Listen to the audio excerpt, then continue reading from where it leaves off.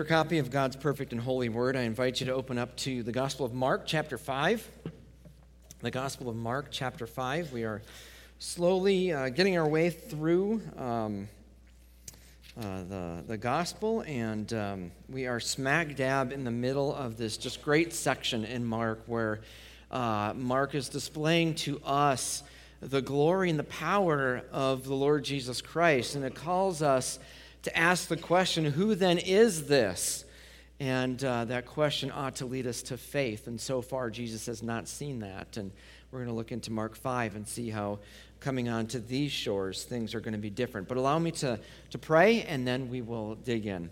Father in heaven, we thank you for your great word. I pray, God, as we are weak and helpless, we ask that the Spirit of Jesus Christ would come now and that he would empower us to see wondrous things out of your word, and that we would leave here encouraged in the faith and emboldened to go into our community on mission. And it's in his name that I ask this. Amen. Well, Ron Avitzer was a 27-year-old computer programmer working on a failing project in 1994 for Apple's their Power PC.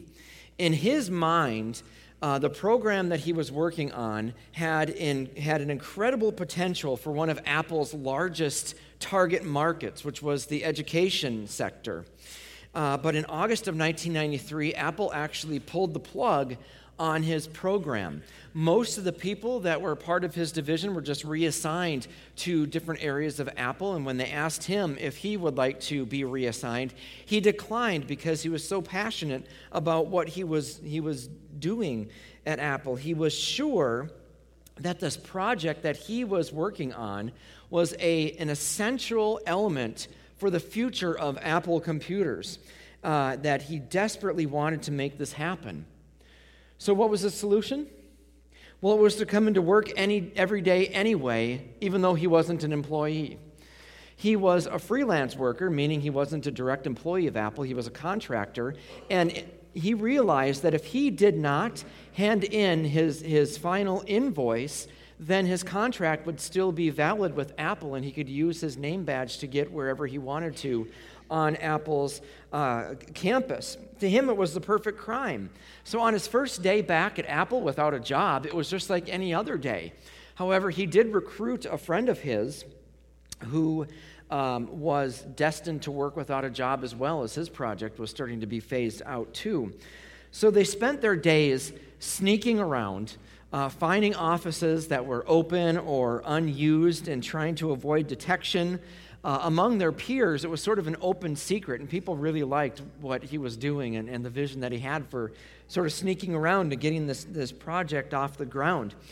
It only took them 2 months to complete their project, and when the project was done, the quality control people at Apple actually got wind of this project and offered them a chance to do a demo in front of the executives. And they're fearing the worst, and it actually became quite good for them. They loved the project that he had worked on, and since then, there have been graphing calculators on every single Macintosh computer that has been released. So if you have a Mac computer or an iPad or an iPhone and you have a calculator on that, it is due to Ron Avitzer's determined idea that the calculator would be an incredibly important thing for Apple.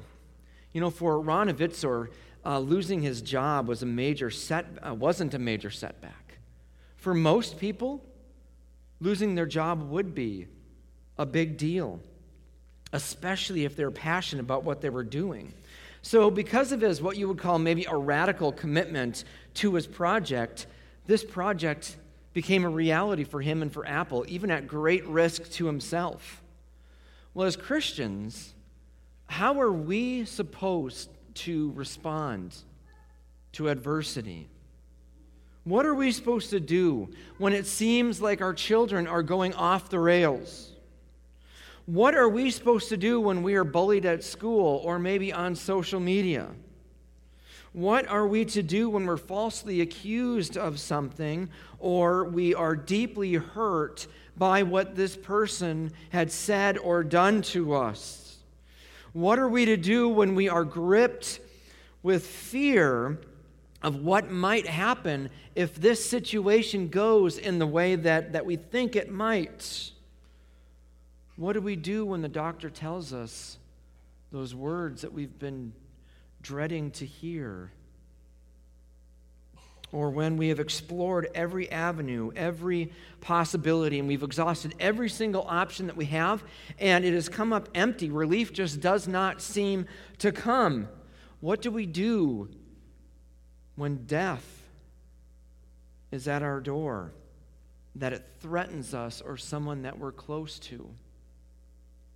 When discouragement from adversity or suffering comes along, there are two things that as Christians we must do. And first and foremost, we must go to Jesus with determined faith. That's our first point this morning. Go to Jesus in determined faith. Look with me starting in verse 21 of Mark chapter 5. When Jesus had crossed over again by boat to the other side, a large crowd gathered around him while he was by the sea. One of the synagogue leaders named Jairus came, and when he saw Jesus, fell at his feet and began to beg him earnestly, "My little daughter is dying. Come and lay your hands on her so that she can get well and live." So Jesus went with him, and a large crowd was following and pressing against him. You know, it's really easy when we are reading these biblical accounts to lose the humanity of what is actually happening here. We tend to look at these stories or whatever, these vignettes, just as we do with other stories. We're disconnected from these characters. We're disconnected from the stories in such a way that we don't feel the weight of what is actually happening here. As Christians, we believe that these stories are historical. They actually happened. And sometimes, however, we're too quick to rush to the purpose of the passage or the application of what does it mean to us. But in order to see Jesus and all of his wonderful kindness, we ought to look at these accounts in a very personal manner so that this text has teeth on it. Here is a father, like many of us in this room. And moms, you can be in this as well. There's nothing wrong with that. And his daughter is dying. In the Greek, it goes even a little bit more serious than this. It's not just that she's in the process of dying. The word that the Greek uses there, it's actually that death is imminent. It is at its last minutes. This girl is going to die at any second here. And at this point, there's no hope of recovery. For some of us, you know all too well what this is like because maybe you've experienced something like this.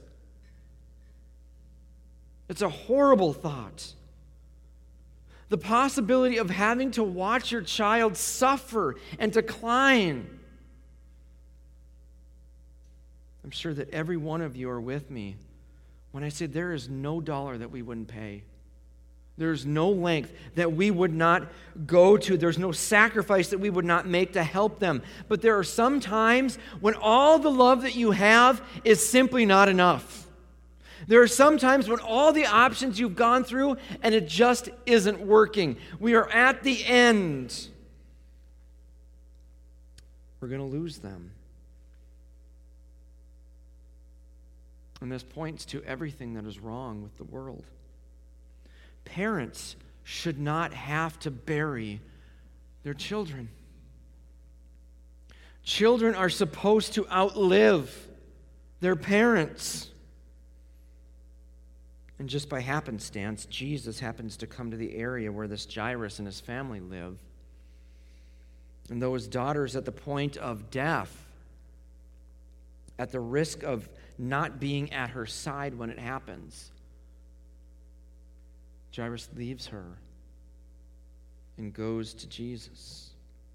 There's a significant detail that we can gloss over here if we're not careful. Verse 22 says that he was one of the synagogue leaders. He wasn't a rabbi. He wasn't a teacher.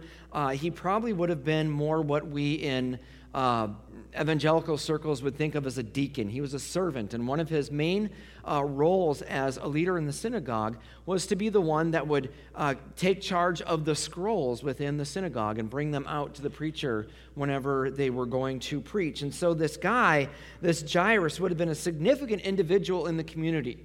Everyone would have known who he was. And at this point in Jesus' ministry, many of the religious leaders were already gunning for his head.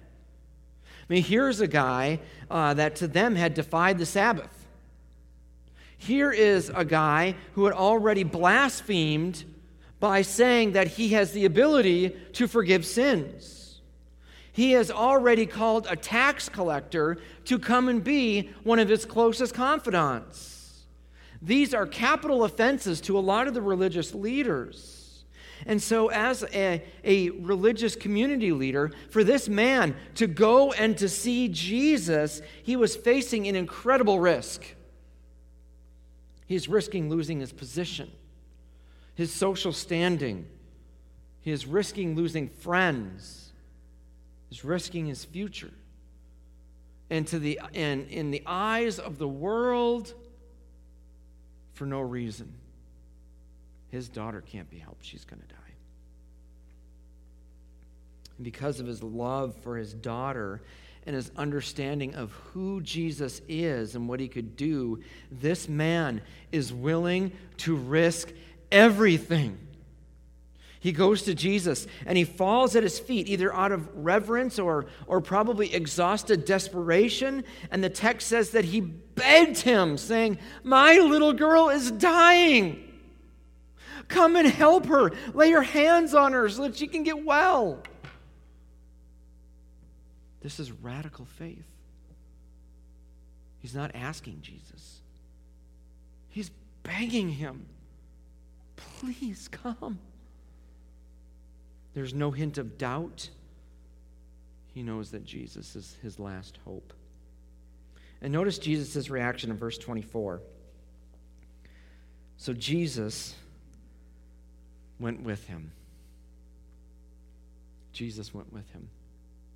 This is a stark contrast to what Jesus had experienced in the last 24 hours. Just the night before, they were going across the Sea of Galilee, and a great storm arose, and so much so that the disciples thought that they were going to die with all this water coming in. It might topple over the boat, and Jesus gets up. He simply rebukes the wind and the waves, and everything calms down, and they're fine. Now, you would think that if you were on a boat where there was a huge storm and someone just told the wind and the waves, "Shut up and calm down," that you would have a little faith in this man. But that's not what happened. His disciples were terrified of him, the text tells us. And they asked, who is this guy? And then as they go over to the next, as they reach the shore, Jesus encounters a man who has a legion of demons possessing him. And Jesus, through a series of a conversation, he expels these demons. They leave this guy. They go into a herd of pigs. The pigs jump over the cliff and fall into the water and are drowned. And this man, whom everyone had feared because he had been so violent in his oppression, they see him sitting there calm in his right mind. And instead of saying, "Wow, what power this guy has," and following Jesus in faith, they say, "Get out of here." So Jesus at this point has only seen unbelief. And here now, Jesus encounters a man who is desperate, who sees his absolute need of Jesus, a man who is willing to lose everything for him. And as he goes with this man, a second equally desperate person, this time a woman, enters the scene. Look with me in verses 25 through 28. Now a woman was suffering from bleeding for 12 years and had endured much under many doctors. She had spent everything she had had and was not helped. On the contrary, she became worse. Having heard about Jesus, she came up behind him in the crowd and touched his clothing. For she said, if I just touch his clothes, I will be made well. So this woman's situation couldn't have been more different than Jairus's. Whereas Jairus was a religious community leader, people looked up to him. Here was a woman who, in that culture, women were looked down upon, second-class citizens, maybe even property in some areas. But not only was her gender something that she had against her at that point, but she was also unclean. Now, Mark is being rather modest in his account here, because what this is more than likely referring to is a menstrual problem that has not been helped in 12 years.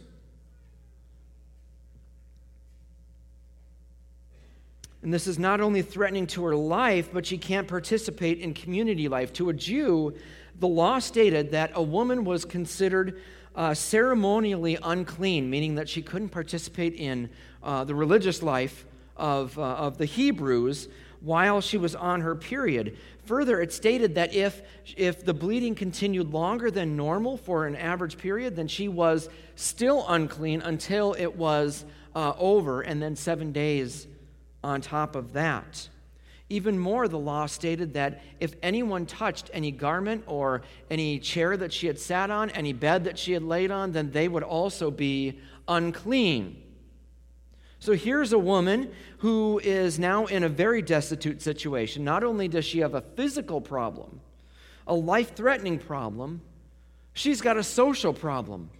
No one wants to be around her. No one wants to touch her because she'll make them unclean. This has got to be an incredibly embarrassing condition.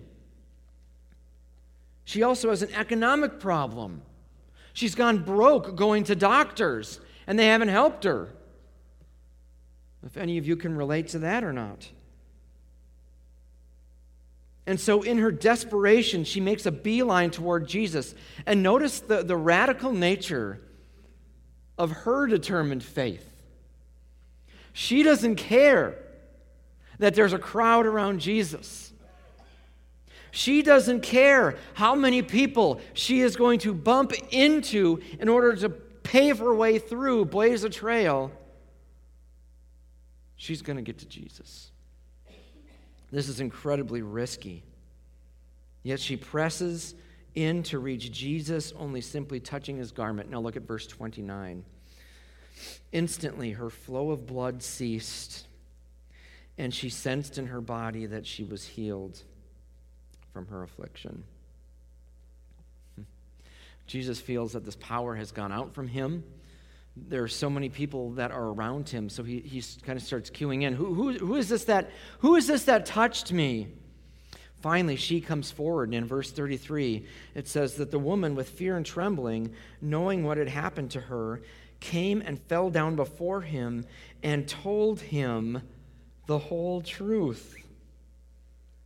Even here, she is showing remarkable faith. She, in front of everyone here, worships Jesus and tells him every embarrassing detail that just happened. But she does not care. Verse 34, "Daughter," he said to her, "your faith has saved you. Go in peace and be healed from your affliction." Now, we ought to see here that Jesus makes a distinction between faith and healing here. She had displayed what God put in her heart. She had the faith to blaze that trail, to get to Jesus. And that faith was the vehicle by which she was now united with Christ in faith. And in order to display his power and his authority, Jesus heals her. And we got to take a little side note here. We ought not to expect that faith in Jesus Christ will always compel him to heal us or our loved ones. He might not. In fact, I think that we would do injustice to the Bible if we believed that divine healing was normative. It wasn't. You see, how many healing stories were there in the Bible? Not a lot. In a large population, it was a rare thing. Jesus may keep us in our afflictions and in our sufferings to compel us to cling to Him in desperate, determined faith. And the question that this text, both the woman's story and Jairus' story, begs of us is, firstly, what do we think of Jesus? Do you see Jesus as the disciples and the Gerasenes did? A threat, someone to be avoided at all costs, maybe a bit out of touch, maybe even confused? Or do you see Jesus as the Lord of all creation who is able to change your life? Secondly, the question is, what crowds do you need to push through to get to Jesus? What obstacles do you need to forget about to get to Him? Maybe it's your reputation. Maybe it is being stuck too closely to the idea of having money. Maybe it is a relationship that's holding you back. Maybe it is a substance that is holding you back. Maybe it's an attitude. Maybe it's fear. Maybe it's anxiety. Maybe you just simply need to get over yourself and go to Jesus. Friends, Jesus has broken into our lives. And He asks us to trust Him and follow Him. Will you go to Him in the midst of all your doubts, in the midst of all your fears, in the midst of all of your issues and hurts, and follow Him in radical, determined faith? Secondly, we need to progress into greater faith. Progress into greater faith. You know, in every hospital, there are times, probably more times than we choose to think about, in which there are two extremes of emotions happening at the same time. In the birthing center, you may have a mother that is overjoyed at having a newborn baby placed on her chest. Then on the other side of the hospital, at the ICU, there's a family who just got done saying goodbye to a loved one. In one room, someone may get the news that they are cancer-free or that they're in remission. Well, two doors down, someone is getting the news that their tumor is not only malignant, it's also very, very aggressive, and they have limited time left. In this scene, this woman who was, as a few minutes ago, not only a social outcast, but suffered 12 years of constant bleeding, was now healed. Her life is never going to be the same. She can get married, she can have children, she can enjoy a quality of life she never thought possible. And while Jesus is talking to her, verse 35 tells us, people came from the synagogue leader's house and said, "Your daughter is dead. Why bother the teacher anymore?" This is a painful sentence. There's no sensitivity. There's no grace. Your daughter, she's dead. Why bother this guy anymore? It's raw. And maybe you have felt like this before. There's no way to sugarcoat these kind of things. You just suffered a miscarriage and we need to go into surgery. Your son was killed in a car accident this evening. With your current diagnosis, you have about 3 to 6 months. Or maybe it's something like, you're fired. We are downsizing and we're going to have to let you go.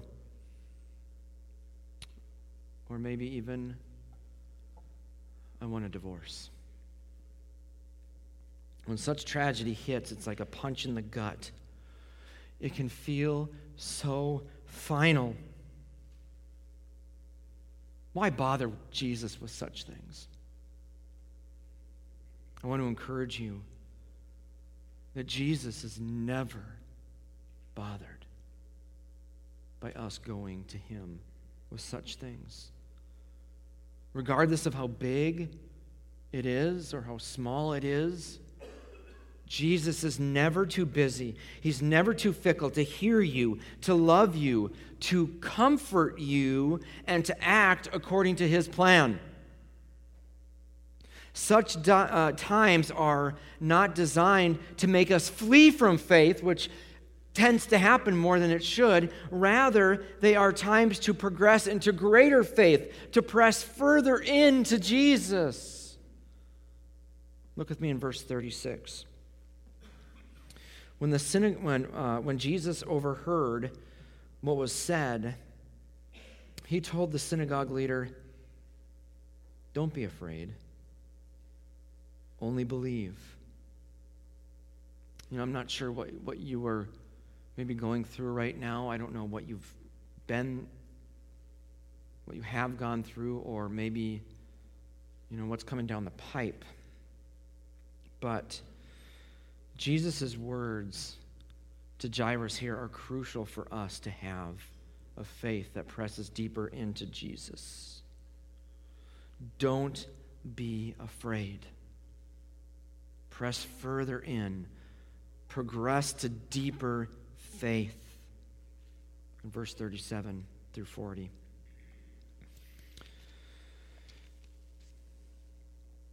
He did not let anyone accompany him except Peter, James, and John, James's brother. They came to the leader's house and saw a commotion, people weeping and wailing loudly. He went in and said to them, "Why are you making a commotion and weeping? The child's not dead, but asleep." They laughed at him, but he put them all outside. He took the child's father, mother, and those who were with him and entered the place where the child was.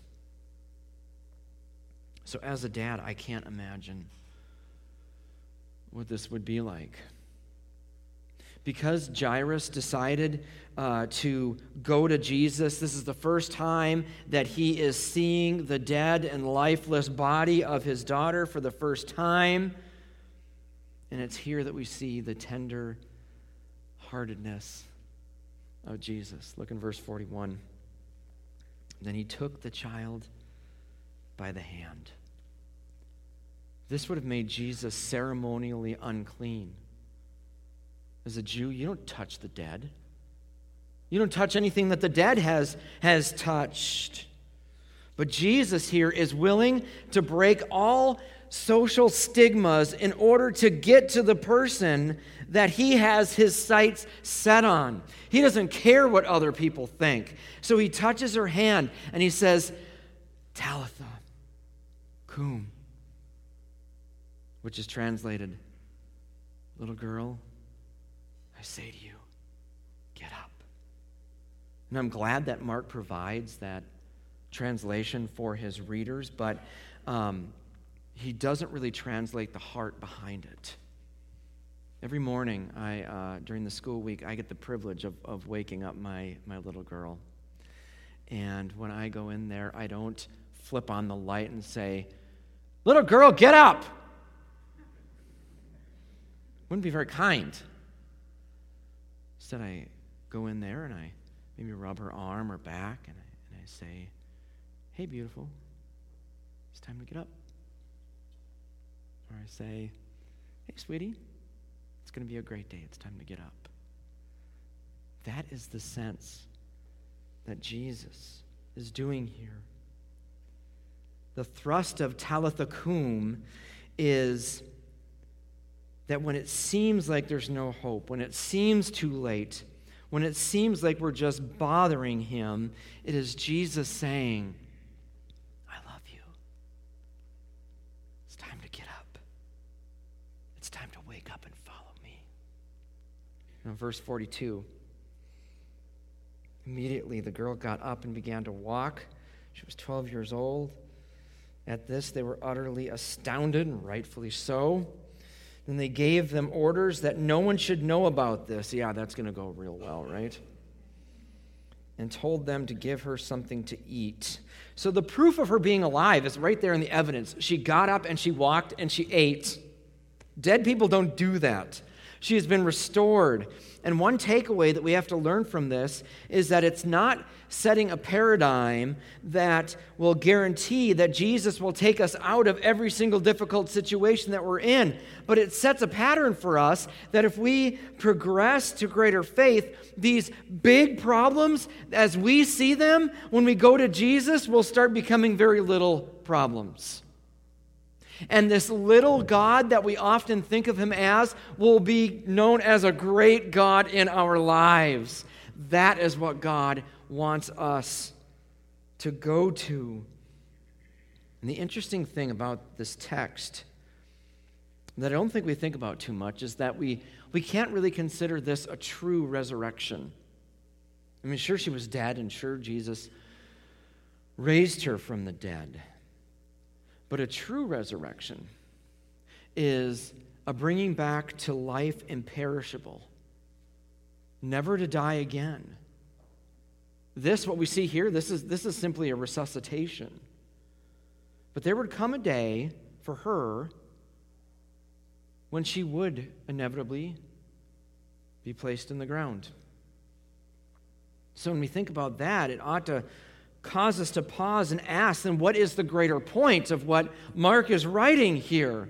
And the point is that Jesus raised this girl in order to point to his own death and the true resurrection. It was meant to foreshadow what Jesus would ultimately do on Easter Sunday when he was raised, not by some external power saying, all right, Jesus, it's time to get up, but by his own power as being God incarnate. True faith is able to hold on in the face of death, being certain that God has conquered life and death through raising Jesus Christ to life imperishable. And because he used this girl to point to his resurrection, it points to our resurrection in him. Because Jesus was raised from the dead, it provides proof that this world, as we know it, is not all that there is. There's something greater coming. The Bible tells us that if we trust in Jesus for his work on our behalf, then one day when we are dead and gone from this world, we will be raised in a manner just like him. Imperishable, undefiled, without sin, without pain. Only joy. And if that is true, then we can look at all of our situations, including death, in the face and say, you have nothing on me. Jesus has everything on you. He has defeated it for us. We can lose everything and have confidence that we will gain more in Jesus. We can look at the future without any fear, without anxiety, because we know that a day is coming when Jesus will say to us, "Cum, wake up. It's time to get up." And we'll follow him. And when that happens, we will see that the cancer was worth it. The pain was worth it. The endurance was worth it. The loss was worth it. The death was worth it to get Jesus. Progress into greater faith. It is worth it. You know, in his great book on the Reformers, Timothy George recounts a story about Martin Luther, the great German reformer, when he was at perhaps one of his lowest moments. His cherished daughter, whose name was Magdalena, when she was only just about 14, had been stricken with the plague. On this, George writes this: brokenhearted, Luther knelt beside her bed and begged God to release her from the pain. When she had died and the carpenters were nailing down the lid of her coffin, Luther screamed out, "Hammer away! On doomsday she will rise again." And you will too, if you have determined faith in a Savior who has conquered all through his life, death, and resurrection. Let's pray. Heavenly Father, we come to you in desperation. Lord, maybe we're facing situations that we don't know what to do. Maybe we are in incredible pain and suffering, Lord, and we want to come to you, Lord, because we know that the purpose of everything is found in you. Lord, we come to you in our desperation. We come to you seeking greater faith. Lord, would you say to us today, "Come, wake up." Lord, wake up our weak hearts. Strengthen our feeble knees so that we can follow you in determined faith today. Would you do that miracle in our hearts, in our lives, and in our community today, Lord? It's in Jesus' name that I ask this. Amen.